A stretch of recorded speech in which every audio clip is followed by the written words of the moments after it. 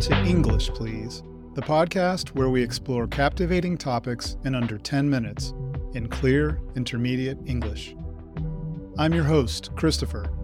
I live and work in New York City, and I'm a language enthusiast who has always been interested in the most effective ways to learn a new language.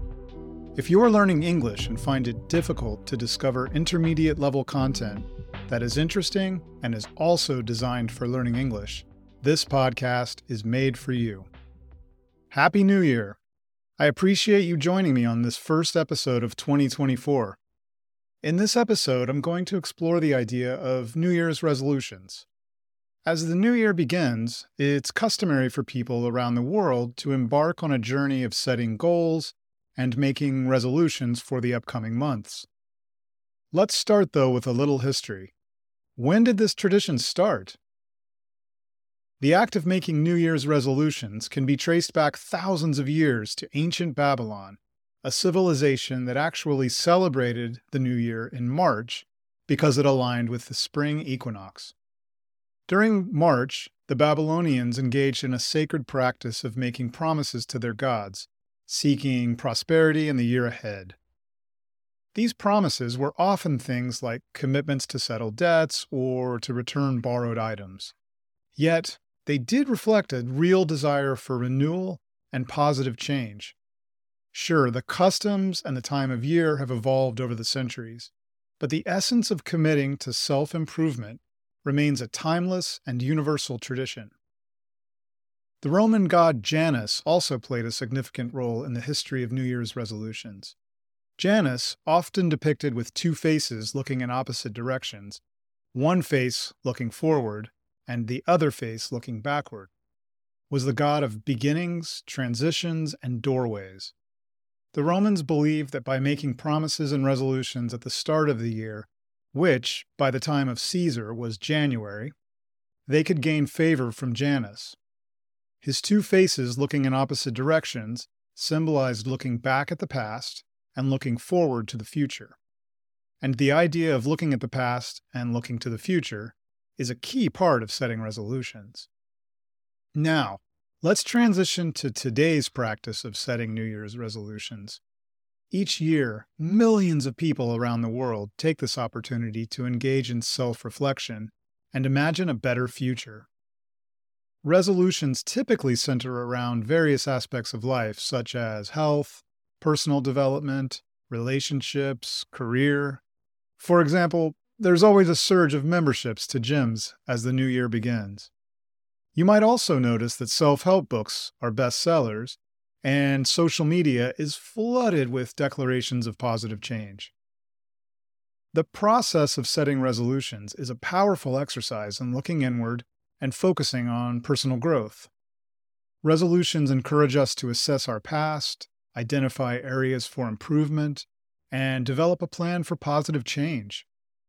As we all know, however, despite the best intentions, a significant number of people encounter challenges in maintaining their resolutions throughout the year.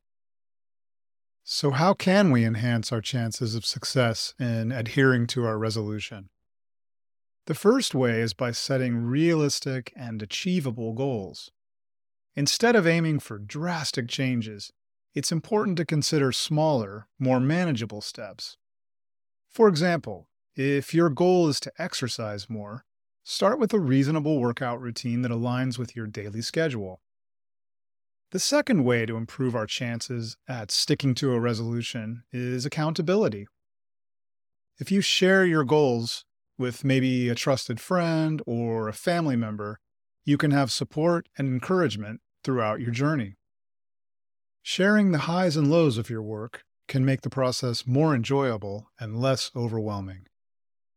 Additionally, it's crucial to be patient and kind to ourselves. The path to change is a gradual one, and setbacks are part of the process. Rather than viewing them as failures, we should try to see setbacks as valuable opportunities to learn, adjust, and reinforce our commitments.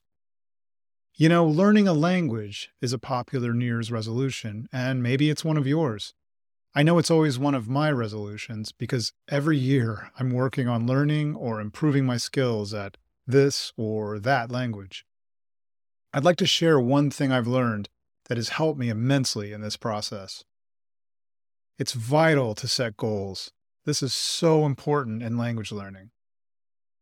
That means instead of a broad resolution like learn English, it's better to consider setting smaller goals such as learn 50 new English words in a month or read 3 news articles in English each week. Milestones like these create a sense of accomplishment and keep the learning process dynamic. You'll stay on track and you really will see improvement. So, as we begin this new year, I hope your resolutions give you an opportunity for personal growth or positive transformation. Whether you're working on improving your physical health or relationships, or you're focused on your personal advancement, or, yes, dedicated to improving your English, remember that every small step is an important part of the journey. I hope you were able to understand most of this episode. And don't forget, as always, there's a transcript available to help you with your understanding. You can find the link in the episode notes. I recommend listening again with the transcript to help with anything that wasn't clear. Again, I'm Christopher, and I want to invite you to join me in future episodes of English Please to hear about a variety of topics, all focused on helping you with your English. Subscribe now wherever you listen to podcasts, and let's embark on an adventure together in clear, understandable English. I also encourage you to visit comullen.com/pod for more information. That's comullen.com/pod.